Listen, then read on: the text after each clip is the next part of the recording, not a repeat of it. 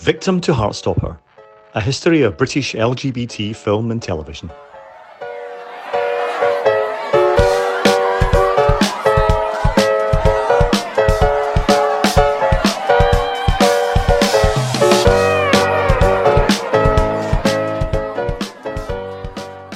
Hello, and welcome to this podcast charting the history of LGBT themed stories and characters throughout British film and television. So, why this and why now? Well, on finishing the excellent Heartstopper on Netflix, I was struck by the journey this community has come through on film and television. LGBT characters have seen a real seismic shift in the way they are portrayed, and it feels like Heartstopper marks a real moment. There have been many of those huge moments over the past 60-odd years, and over the coming episodes of this podcast, I want to look at these, have a chat about them, and hopefully have some fun along the way with some lovely guests from the world of entertainment, film and TV. But first, let me introduce our special guests for today. Well, my co-host on this podcast is going to be the wonderful and amazing comedian and broadcaster that is Scott Agnew. Good morning or welcome, Scott. Good day, how are we? Very well, thank you. And we have playwright and author Michael McManus. Hello. Joyous as ever. And our special guest today is one of Britain's foremost drag artists and queen of cult movies, Bunny Galore. How are you, Bunny? I'm very well, boys. How are we? Are we all feeling good and raring to go? Absolutely fabulous. Feeling great. All the better for seeing you, Bunny. I have that effect on most gentlemen. And wonderful. Looking forward to this little chat we're going to have. So, Michael, give us a bit of context then. Michael has written several books on this subject and is a bit of an expert on the legality and the legal history of the LGBT community. So, if you were a member of the LGBT community in 1961, what was life like? Well, the legal situation was pretty grim. The Conservative Party was in power. And had no interest at all in improving the situation for homosexual men. Rather reluctantly, in the mid-1950s, the government at the time had commissioned the Wolfenden Report, which was a gathering of the great and the good, looking at the legal situation for gay men. They were very clear from the outset that homosexuality was a bad thing, but they struggled really at a very high level with the question of whether something being a sin meant that it should also be a crime. And the Wolfenden Committee, despite being rather conservative in makeup, recommended decriminalisation of homosexual acts between men over 21 in private. So quite a narrow recommendation of decriminalisation. They reported in 1957. Now, I think in the context of what we're discussing, probably more interesting is the action of the Lord Chamberlain a year later, because until 1958, any depiction of homosexuality on stage or screen was not allowed, none at all. Now, the first shift came in November 1958, when the Lord Chamberlain rather reluctantly agreed, under pressure from wonderful Joan Littlewood at Stratford East, to allow very limited portrayal of homosexuality on the stage or the screen. And the interesting thing, of course, in those days, that stage really mattered. And the breakthrough was actually driven by Stratford East for the play A Taste of Honey, which became a film in 1961. Now, what was allowed was very, very strictly defined. Any portrayal of homosexuality had to be, I quote, serious and sincere. There was no humour to be made about homosexuality, no innuendo, no proselytizing. The word pansy was allowed. The word bugger was not allowed. So, we're talking about a very, very tightly defined de-restriction of the portrayal of gay people. But had that not happened, there would have been no victim and there would have been no A Taste of Honey. So what you're seeing is a very, very slow shift. The first meaningful debate in the House of Commons about the Wolfenden Report was 1958. There wasn't a vote. But there clearly was no movement at all. In 1960, there was a vote, and 99 members of Parliament voted for implementation of the Wolfenden recommendation of decriminalisation, mainly Labour MPs and Liberals, but about 20 Tories, including Margaret Thatcher, in 1960 voted in favour. So you have a sense of movement, and also I think of inevitability and acceptance that this change was going to come. But these are the first little flickers that we're discussing today. Excellent. Thanks, Michael. In terms of culture, Bunny, from your knowledge of film and TV, where do you think we were culturally with the LGBT community at this time? I think Michael's totally right. I think things were bubbling along there. Suddenly last summer, I think that came out in 1959, I think, and that got cleared by the code in America. They could use the storyline of homosexuality, but again, it couldn't be in a surprise, surprise, in a positive way. It had to be like the sort of vilified, it's like that it's a bad thing. But they got it passed, and they got it past the censors. So I think putting ourselves back into that world it's such a strange mind, because things since we've been, and I'm probably older than most of you, but the world's changed so much since we were teenagers. Seismically, it's changed a lot in the last 10 years, I think, culturally.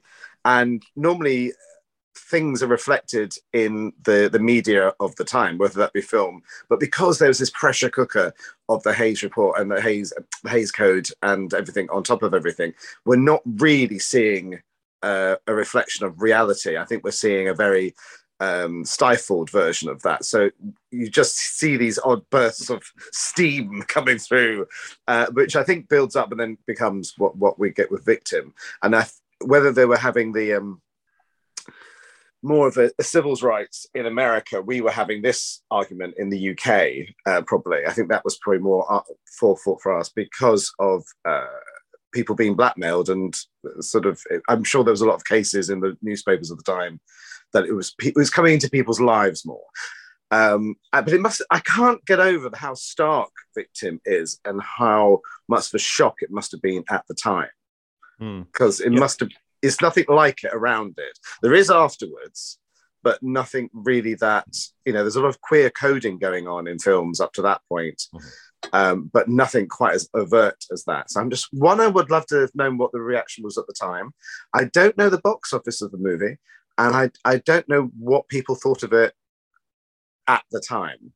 Well, I did try to get a hold of some people that were involved in it, and unfortunately, a lot of them, because of the age, a lot have passed away. Sylvia Sims, unfortunately, is not very well, and it's hard to get a kind of context on that. In terms of box office, I don't think it performed particularly well. But in terms of a context, just firstly before we move on, I wanted to start with Victim because it does seem a marking point. It's the first time we had leading gay characters in a movie. It had a fairly big star in Dirk Bogarde, who, of course, in future episodes we'll talk about again when Death in Venice comes up. It seemed a significant moment. The previous year in 1960, we had a film called The Trials of Oscar Wilde with Peter Finch. And if you watch that, it's so diluted down that you would be forgiven for believing that Oscar Wilde went to jail for having a few walks in the park with a young man. It really doesn't give you any kind of hint of what Oscar Wilde actually did and what was going on at the time. So Victim does seem to be a significant moment in terms of this road, and it seems to be a significant starting point. Scott, you were going to say something. I kind of read something last night. So whilst it wasn't a box office success, it also wasn't awful either. It kind of done all right, sort of washed its face kind of thing. Seemed to be what I kind of heard about it. But I mean, I was completely fresh to it. I watched it for the first time last night, which is kind of my role. This is kind of how this started. Me and Charlie were having discussions about films that I'd seen and films we hadn't seen. And I think there's about 10 to 12 years age difference between me and Charlie. And so when I came out, we were just fresh off the back of Queer as Folk. So that was almost like I didn't need to go back and look at anything else. This felt like such a representation. So, and then I was off living my own life, so I hadn't gone back into the sort of the catalogue and looked into the history of things. Or certainly on film, I was very aware of our history, but on film, and I found that it was quite what you said was really stark. It was very. It's quite sobering, isn't it? The film. Yeah.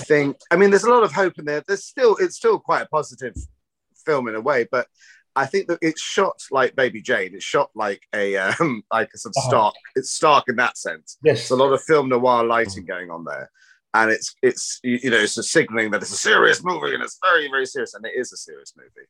But it makes kind of uncomfortable viewing, I think, in 2022 when we're watching it at the moment. It's a bit like the original version of Boys in the Band. Even when I watched these films, I probably watched them in the late 80s, early 90s, I think, pre-Queer as Folk, and it was it was kind of I didn't like it. I kind of didn't like them because it reminds you of a really quite a bad time. Wow. Now with much more distance, it's not as, it's more culturally important. But at the back in the late 80s, early 90s, it was quite it wasn't a very pleasant reminder of things that only just happened. Michael, the makers of Victim at the time very strenuously denied that there was a gay relationship in the film. They found it necessary to say that anyone who took that inference, that was on their own head, that was not their intention. So it gives you an idea of the sort of climate in which they're operating. And blackmail, the theme of blackmail is very important because blackmail was a big factor for the Wolfenden Committee, because a lot of people were being blackmailed, and they're being blackmailed for doing things in private. And in 1962, the year after Victim, there was a very high-profile blackmail case of a civil servant called John Vassell, who was stitched up by the KGB. They had photos of him with young men, and he became a mole for the KGB. And that was a big factor in changing the law, because essentially, if you decriminalize, you can't blackmail somebody in that way. I mean, and blackmail was the only law protecting gay men at that time. It was still a criminal offence to blackmail a gay man. So there was, in that sense, limited protection. But so the theme of blackmail was very, very political and very relevant to the debate that was taking place. So I think Victim should be seen not only in context as a piece of art, but it also as quite an influential piece of art. It tapped into the one of the most helpful for the reformers, one of the most helpful thoughts, which was that by changing the law, you could prevent a lot of perfectly decent people from being blackmailed. Just a little touch on Wolfenden, because we won't get another go at Wolfenden probably. If you read the Wolfenden report, they set out the different types of homosexual men. And there are 5 types. There's the adolescent and mentally immature adult, the severely damaged personality, obviously effeminate, flaunting the exhibitionistic, perish the thought, latent and relatively well-compensated homosexuals, a homosexual predisposition coexisting with serious mental disability or disease, and then, shock horror, homosexuality and relatively intact personalities. So otherwise well socialized. Many of these are valuable and efficient members of the community, quite unlike the common conception of the homosexual as being necessarily or probably vicious, criminal, effete, or depraved. Now, that is from the report that brought about decriminalisation. So it gives you a sense of what the debate was like at that time. I think at some point in my life I've been all 5 of them. Yeah. Sometimes all at the same time. I've just never been well compensated. That's a bit. Yeah. I've not been. But I found that last night was what I found was really surprising, that Victim was a pretty kind of high class establishment to a group of people that they were talking about, which I found interesting. That I wasn't expecting. What would you say? As it would have been seen at that time as some kind of, a slur or an allegation. It seemed very accepting that, well, it's all nice chaps that get involved in this, that run the country and run the government. They're all, I found that quite surprising that they went for as high a target, if you like, using the wrong word, but do you know what I mean? One of the things that struck me or strikes me straight away is that the soundtrack immediately is ominous, and it's very dramatic. And you've got Barrett Boy being chased by the police, and it immediately sets up this notion that you're thinking, well, what is this about? Is this guy involved in gangs, criminal underworld? It really sets it up to be something very serious. And then, of course, the police investigation ensues. And apparently this is the most important investigation the police have got in the Metropolitan Police at this time, because they seem to be putting a lot of effort into it and put a lot of a lot of time and effort spent on it. So it does have that sense at the start that it's highly dramatic. But what I was surprised about was at times how balanced it was. You have the older policeman who actually is quite sympathetic and sets the opposing view that perhaps people could be left alone to live their lives. The younger, of course, he's Scottish and Presbyterian, is less sympathetic. And also what was interesting when Barrett talks to his friend and his girlfriend, it's the male friend that's more sympathetic than the girlfriend. You know, and we usually it's the idea that the girls are more sympathetic, and actually it's the opposite thing there. I thought little things like that were quite interesting. And did we find it as balanced or more balanced than you expected it to be? Bunny? Well, it's funny, isn't it? I think we associate the female being allies in a modern way. I don't think, I think possibly were back then as well, but they weren't really portrayed in film in the 60s in that way. It felt like they were always portrayed as being betrayed by the homosexuality in the storylines.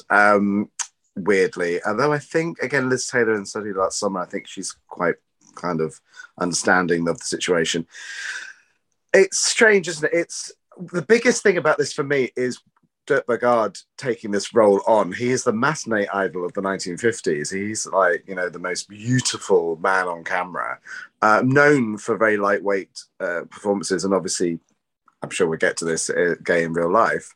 But to take that risk in 1961 of being playing this role, and obviously probably knowing exactly what he was taking on, and perhaps he thought he was untouchable at that point, or if he didn't work again, which he kind of didn't, and apart from these very intelligent art movies that he did later on, but mainstream wise, he didn't really work again in that way. So perhaps he thought he didn't need to worry anymore, and he was at a position where he could help everybody that he knew.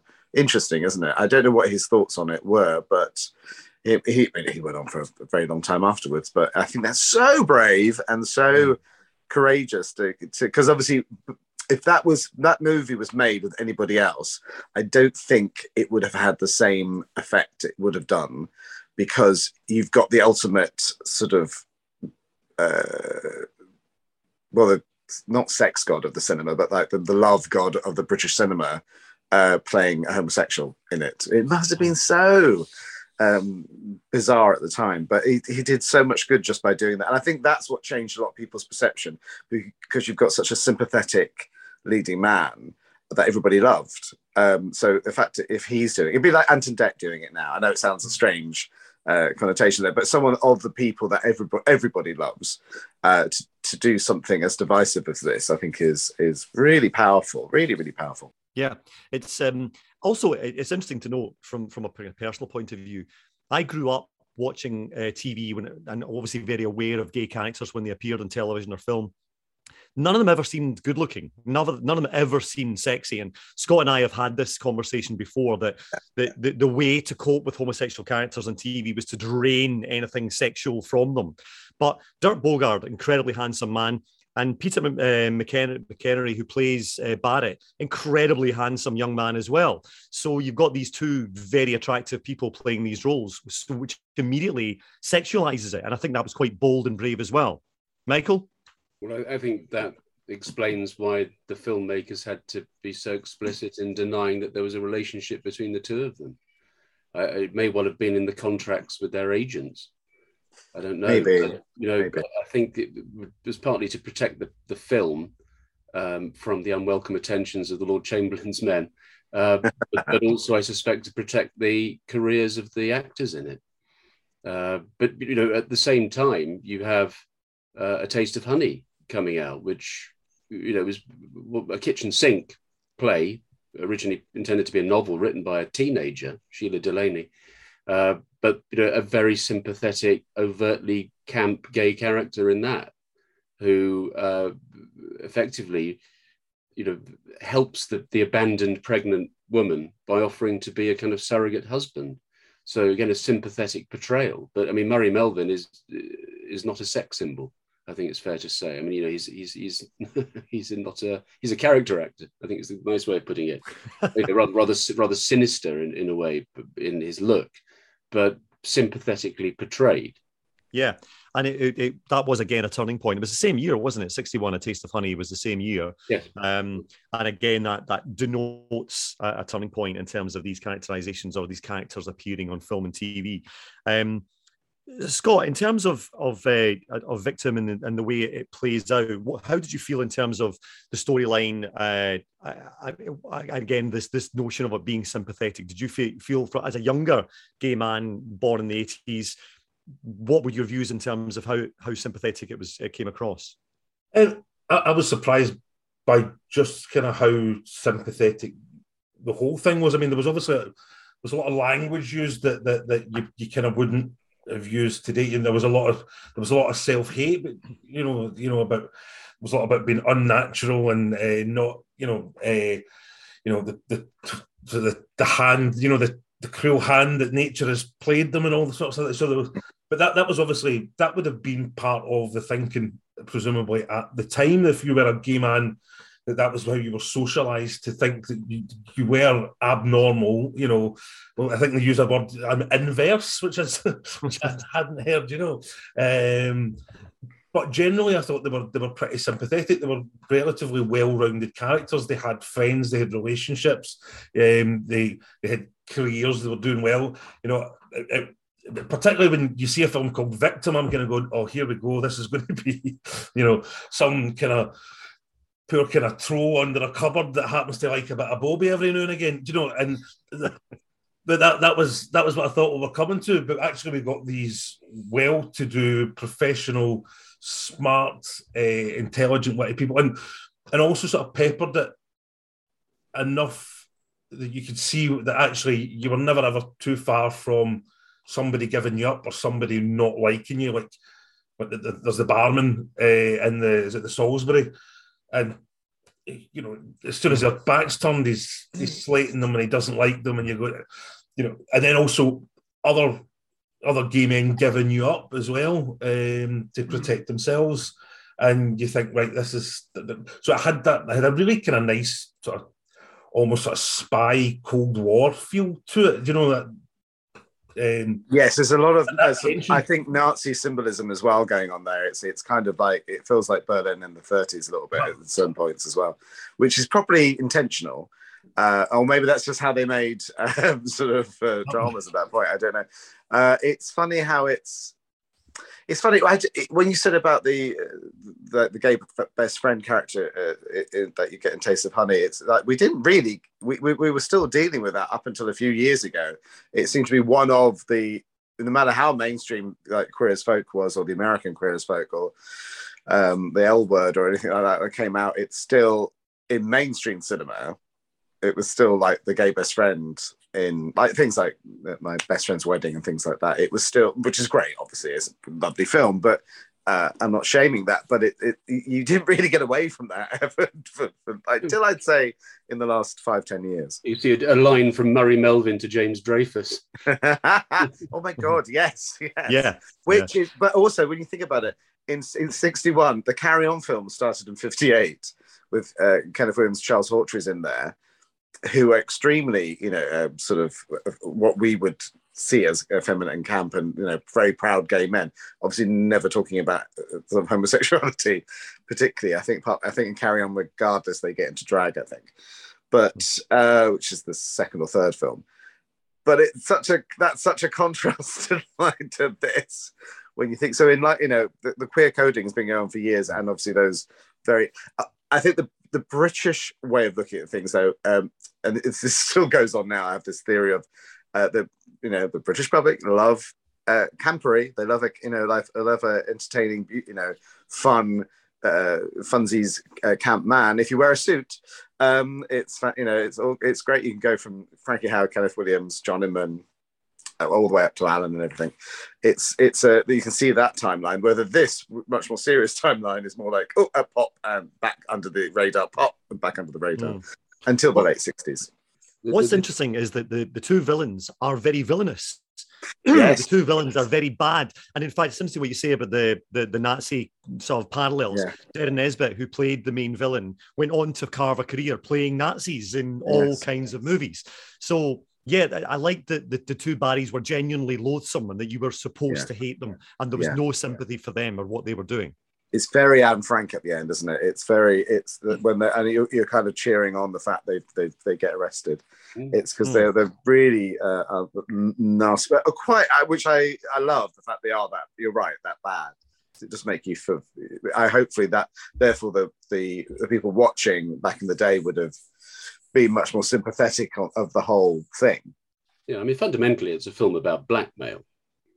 Yes, it's not a film about being gay. It's a film about blackmail and the fact that someone has to make a stand sooner or later, or else it just goes on and on and on. So there is something quietly heroic about the Bogart character, because he's the man who finally risks his own reputation and his relationship with his wife, which clearly matters to him. I think that's an important factor in there, whatever you make of it. But, he's the man who makes the stand. Just in the context, since I'm supposed to be providing political context, one of my the fun things when I wrote my book about the gay laws was finding my favourite speeches in the House of Commons.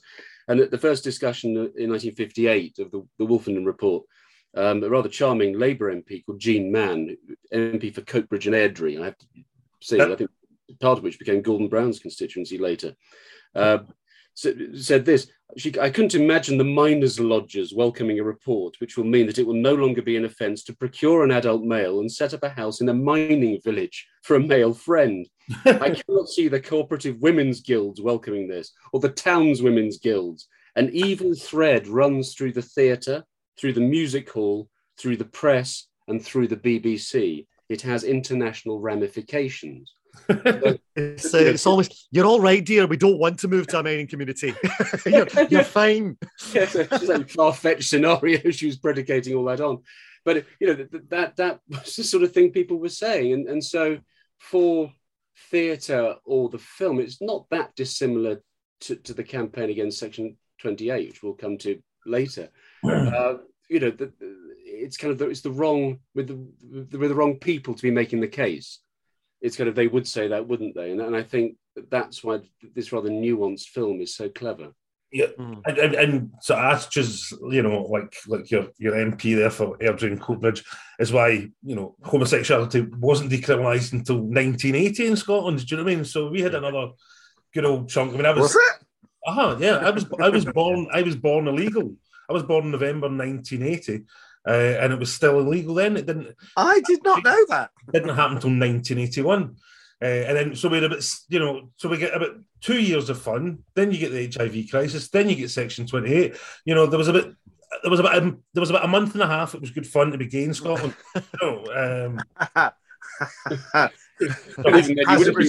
Charlie, that's all I'm saying. Yeah, I'm not convinced it's come back since then, really. Before we move on slightly from Victim, I want to highlight how good Sylvia Sims is in it. She's fantastic in the role. I love the line when she says, I'm not a life belt for you to cling on to. I'm a woman. And that's wonderful. But she gets the balance just right. She doesn't go, charging in there, being accusatory and being negative. She understands, but she just wishes it wasn't her. How do we feel about Sylvia's performance? Oh, Sylvia's great in everything. She's always pitch perfect and very stoic and beautiful. I think, on close up, she's got beautiful eyes and emotes wonderfully in anything she does. But particularly in this, I think she's pitch perfect in this. Look at the picture. There's as much pain in your face as there is in his. You haven't changed. In spite of our marriage and your inmost feelings, you're still the same. That's why you stopped seeing him. You felt for him what you felt for Stainer. That's not true.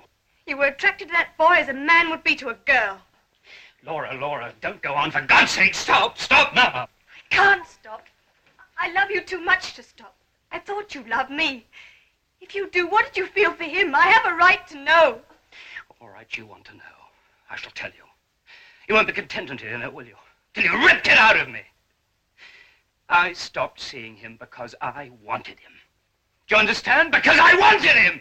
and it carefully draws focus again away from the kind of political issues of the gayness to the domestic drama of two people who clearly do love each other, who are married principally because the law and his ambitions require it.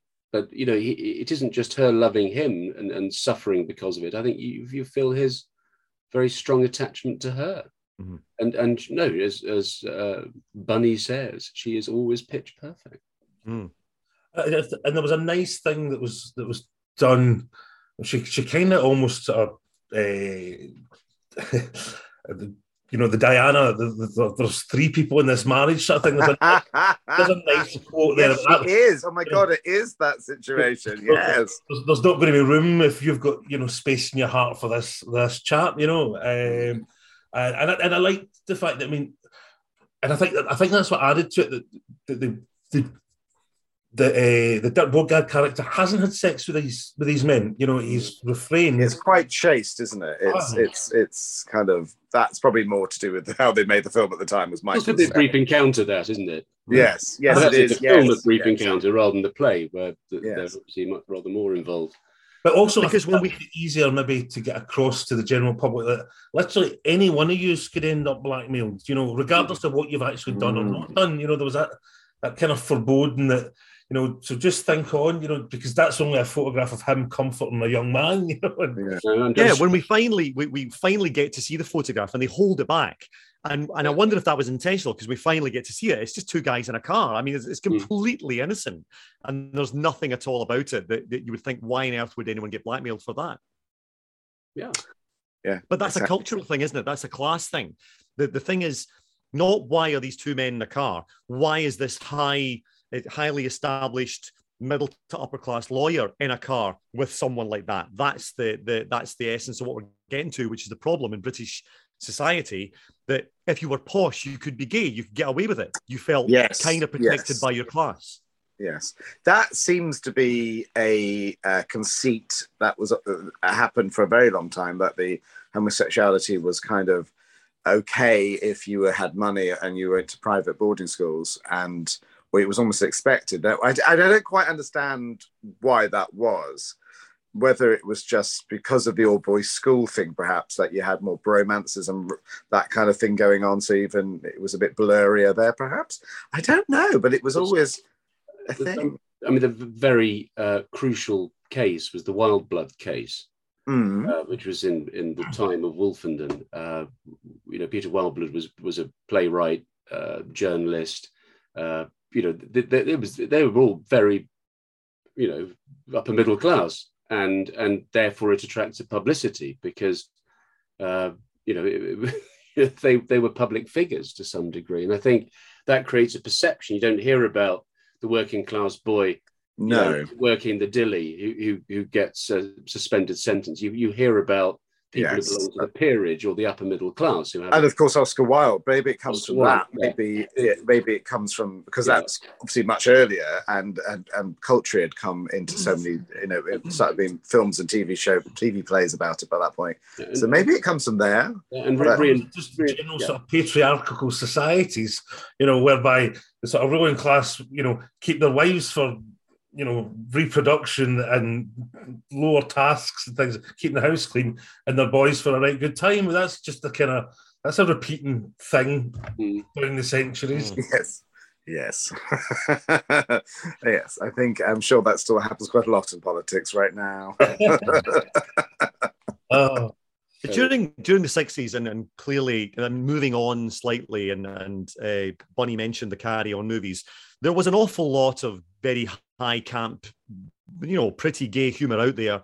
As a little aside, on radio, we had Round the Horn with Julian and Sandy, who were not, you know, if we knew Polari, they were not alluding to it. They were saying it, just no one got it.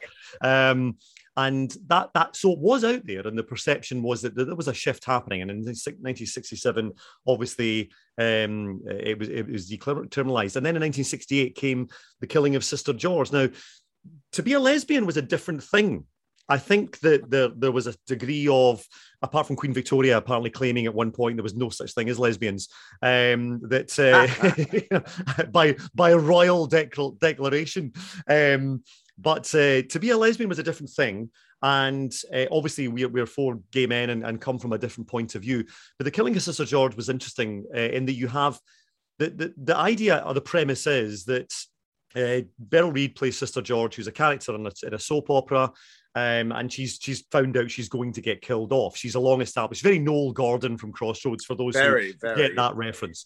And she's in a lesbian relationship with Susanna York. Although one thing that I do remember about The Killing of Sister George was I remember reading a listing for it in a newspaper years ago, and they got their sentence structure all wrong. And the listing said, The Killing of Sister George, the story of an aging actress played by Beryl Reid, who is in real life a hard-drinking lesbian. Which I'm sure Beryl was delighted by. But what's interesting about watching The Killing of Sister George is it's not about them being lesbians. It's just about their relationship and how the strain and stresses of losing a job and getting older affects a relationship. In fact, it's probably more about a relationship between an older person and a younger person than it is about between same-sex people. Bunny, what's your thoughts on Sister George? Sister George, you're right, actually. I find that's weird because I think you're right. It is more to do with an older-younger relationship. That's big glass house there, throwing any stones. But I think that's the more interesting thing, that the lesbian story connotations isn't that interesting really about it. It's more about her coming out of a long job into the world and sort of the shock of that. With Sister George, I find some of it again very stark and quite sort of like quite nasty, some of the confrontational stuff, but counterpointed with absolute hilarious scenes from the soap opera. And that's some of my favourite scenes in film at all, is those soap opera vignettes that you get throughout it, where they're sort of, I thought, is it I can't remember if it's a radio play. They're filming. No, they're filming, aren't they? Is it? Yeah. Was Sister George a play originally? Yes, it was. And in the play, it was a radio soap. That's why. I think I have seen the play version at some point, and it's because that's why I'm getting confused. It's a radio play in the stage play, and then it's filmed. Yeah, because I remember the scene where she's hiccuping on the floor. So it has been a while since I've seen it, but so I think Sister George is more towards entertainment, but it just says a lot of interesting things, and that's such a big difference because that's just made after the decriminalization happens, isn't it? Is it 60? Yeah. 60. The Leather Boy. There's another film called The Leather Boys, which my friend Harriet Thorpe's mother wrote, and I think that's 64. I think it probably is. I think it's a book originally, and then they turned it into a film, but that's again slightly watered down in the film version, I think. But again, quite interesting. I didn't even know that existed until I became friends with Harriet a number of years ago. And because I think for some reason that seems to have, maybe it's more of a copy. Some things, copyright-wise, don't always end up in circulation as much from this period. So some things, Sister George and Victim are really famous, but there's probably a lot of other films we just don't hear much about because they're not kind of on our radar as such. Mm. And Sister George has, of course, to draw a line from Julian and Sandy, the wonderful Hugh Paddock playing the director of the soap opera, who's just fantastic. And again, playing it very high camp, being Hugh Paddock, because he was an out gay man, so he's not holding back there. Well, the British tradition again of like you can be a gay man with all those characters, you just can't be sexually predatory. Uh-huh. Not predatory, but you can't be sexual. And the only exception to that rule happens in the 80s with Julian Clary. That's literally the first time someone's allowed to be glamorous, hilarious, camp, and very flirtatious. Everything, and even since then, it's not ever been quite the same as well. So it's still that kind of you can be that, but you've got to kind of be a guy in a suit. Yeah, a stand-up comedian in a guy in a suit. You can be camp, but you can't really talk about sex and such. Yeah, well, I used to have a theory that I used to do on stage. I did in one of my shows that every time sort of Graham Norton moved up a channel, they cut another inch off his dick. Do you know? From Channel 5 to Channel 4, Mm. 1, and he's essentially just a Ken doll now because there is Yeah. that sexuality, there's none of that cheek. Oh, I have a great literally is my theory about being successful in England as a gay man is to do that, is to all the archetype that you have to fall into. If you know, I don't think people set out to do that, but No. they probably go, if you do this, then you'll become. And you literally look at this line. I think there was a documentary on Channel 4 called "The Queerest Men in Britain," and it was a charting from like Frankie Howard and Kenny Williams and Charles Hawtrey up to kind of, at that point, this is about 10, 15 years ago, to that era of Alan Carr and Graham. And you suddenly go, oh my word, there literally is this line with Barry Grayson, with John Inman, and everybody just go, oh my God, they're all wearing suits. It's a stronger secession line than the royal family. Do you know what I mean? Yes, it really is. You can actually kind of see the eras kind of flow into each other. It's really strange. Michael, Sister George was post-67. Do you feel that was a step in the right direction? Do you feel that was a kind of a point of one of these, as I said in the introduction, one of these moments where it was starting to feel a little bit more positive, that we were caring less about the sexuality aspect of it? Yeah, I think the tide was moving steadily throughout this period in public opinion and political opinion. I mean, the big breakthrough was the election of a Labour government in '64 with a small majority, but then a landslide Labour win in '66. I mean, that was a necessary precondition for decriminalisation, but it also reflected a shift in society. There definitely was a shift towards a more liberal view. And you know, abortion reform was happening at the same time. So there was a series of social reforms all happening at the same time. I mean, lesbianism was never illegal. There was a move to make it illegal in the 1920s, but it foundered very quickly. It was always treated differently. What was going on in the 1920s that they suddenly thought it needed? Yeah. Oh, sorry, what was the issue? I think they just sort of noticed that there was a gap in the law. Really. When ladies started cutting their hair, wasn't it? It was, it was the. No, I think in all seriousness, what it would have been was that during World War One, women started doing things that they had not been allowed to do before. They worked in factories. They were allowed to play football for the first time.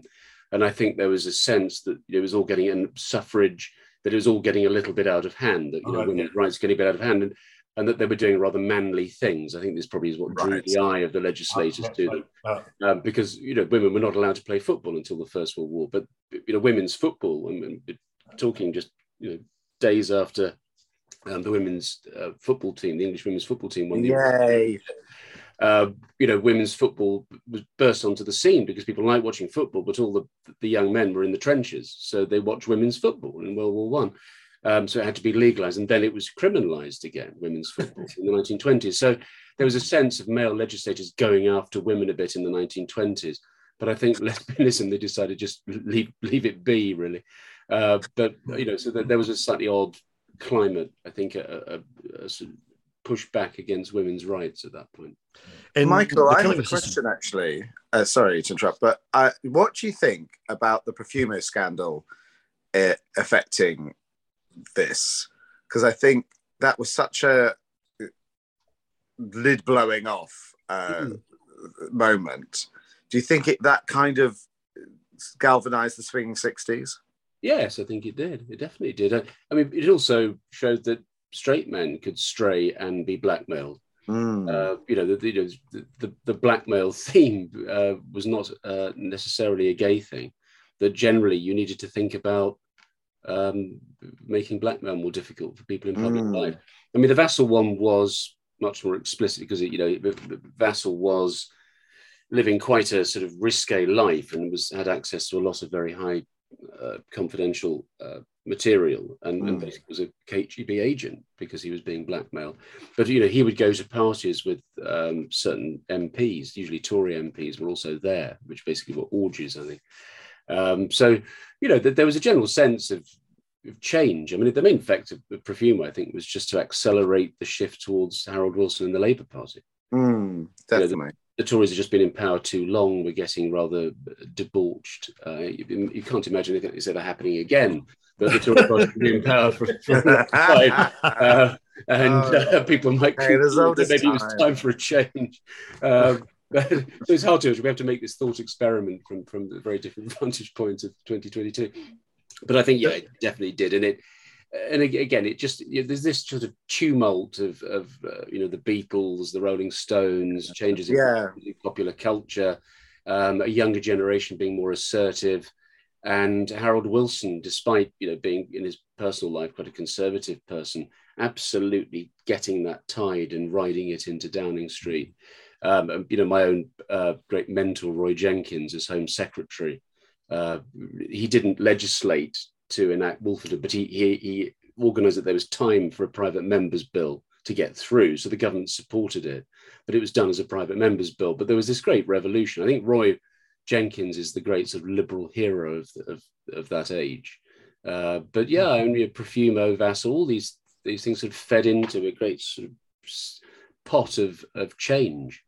And what seemed impossible, with the Wolf. I mean, there was a Tory MP on the Wolfenden committee, the MP for Putney, Alec Linstead, and not Alec Linstead, an actor, Hugh Linstead. So Hugh Linstead, and he was basically run out of Parliament. He was run out of public life because he was on the Wolfenden committee that made this recommendation. They paid a personal price. In the late 1950s, they were very brave, really, the people who put their names to the Wolfenden report. And one or two of them dissented. Some dissented on aspects of it. I think one actually dissented totally from the recommendation. But those who stuck to it had a hell of a time. I mean, the equivalent of trolling, big time. But then, 10 years later, everything's changed. And you have Roy Jenkins in the Home Office, Harold Wilson in Number 10, the Swinging Sixties. And social attitudes had moved an incredible amount, and I think we probably have lived through something similar. If we look back and see it as it's happening necessarily. In terms of Sister George and social attitudes you're talking about, one of the things they did in the film was they filmed a scene in a lesbian club in London that was well established and used the customers as part of it. There was no extras. It was all people who frequented this club. And it's a fascinating insight into gay life and gay. And it doesn't actually look that different to the kind of clubs that I first frequented when I came out. They're very different now, but it had that kind of. I remember going to a gay bar in Glasgow and opening Delmonica, Scott will know, and we walked in and we thought, there's something weird about this pub, and I can't put my finger on it. It took us about 20 minutes to figure out it had windows. And this is the kind of similar club, this very dingy basement, but fantastic as well. Wonderful. It looked like a real range of personalities. But one of the other standout things about Sister George was it was an X certificate. And when I was watching it again last night, an X is in modern day parlance an 18, the highest classification or certification you can get by the British Board of Film Censors. And I was waiting for the penny to drop as to why it was an X. I thought, have I forgotten? Does someone get clubbed to death violently in this? Or does something horrible happen? No, there's just a lesbian sex scene. And it's not even that fruity by today's standards. And that's the main reason I got an X certificate, because back then, the only films that got X's were very violent, bloody horror movies. But to get X as well, though, and just some, and I mean, you couldn't get it's literally just some men walking about in and out of rooms, and and it got an X certificate because it just simply because it used the word homosexual, and that was it. That was enough to. I do believe with the X, there's something about that's quite delicious about the X certificate, though. I think I think some films would go after that purposefully to appeal to a certain audience. I don't think these are particularly so. But there's it's kind of even up into the 80s when Channel 4 were doing like a film series called the X Certificate stuff. It's still kind of like naughty and sort of like Video Nasties kind of a vibe. And I don't think they were going after that particularly. But I can't think at the time it would be anything less than an X. But no, probably not. But in some ways it makes it more powerful. But it's in context, watching it now seems very soft now. Not it's an afternoon movie, but it's hardly sort of a post-Watershed anymore. Well, sadly, this has to become an X conversation. See what I did there? As we are running out of time. It's been an absolute joy doing episode 1. I've really enjoyed this, and thank you so much for joining us. So thanks to Scott, who will be joining us again for further episodes, and Michael, who again will be joining us. But a huge big thanks to Bunny Galore. Thank you so much. I hope you've had fun. It's been a pleasure, boys. Thank you very much. Fascinating stuff. Cheers. Thank you. Well, thank you so much. So please join us in episode 2 when we'll be talking about those 70s camp sitcoms that we've been talking about and some of the wonderful fruity characters that we had in that era. Thank you for joining us. And this has been Victim to Heartstopper. It was presented by Charlie Ross, Scott Agnew and Michael McManus. Today's guest was Bunny Galore. Music was by Ross T. Our logo is by Ben Pinwell and our trailer titles by Brett Underwood. Thank you so much.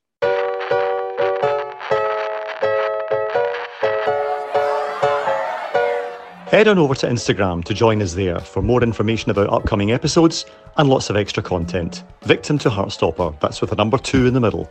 Victim to Heartstopper on Instagram.